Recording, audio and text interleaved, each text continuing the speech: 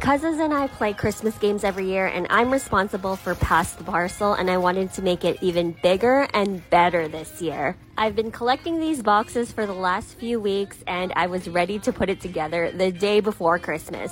The prize this year was $100 in cold hard cash, but I wanted to make it even more challenging, and I had just watched Squid Games, so I made up 8 instructions that I put in between layers of the wrapping paper that they would have to go through. So it was stuff like swap seats with someone, choose someone to eliminate. A couple had to do with mystery boxes, so there were 2 mystery boxes. One had cat food, the other one had Starbucks gift cards.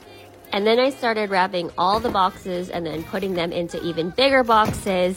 I also taped them up really, really well, so it was really hard for them to open it up. The version that we play is with oven mitts, so it's really hard to try to open these boxes with oven mitts, and it's just so fun watching everyone try to do it. When I got to the last box, I was honestly exhausted and tired and sweating because this was going to be the hardest one to wrap. Compared to last year, though, I don't think I wrapped this half as hard because there were all these mini games and I didn't want it to be a super long game. But this was the final gift wrapped. I just put it in this bag and I was absolutely exhausted but excited for my cousins to play this.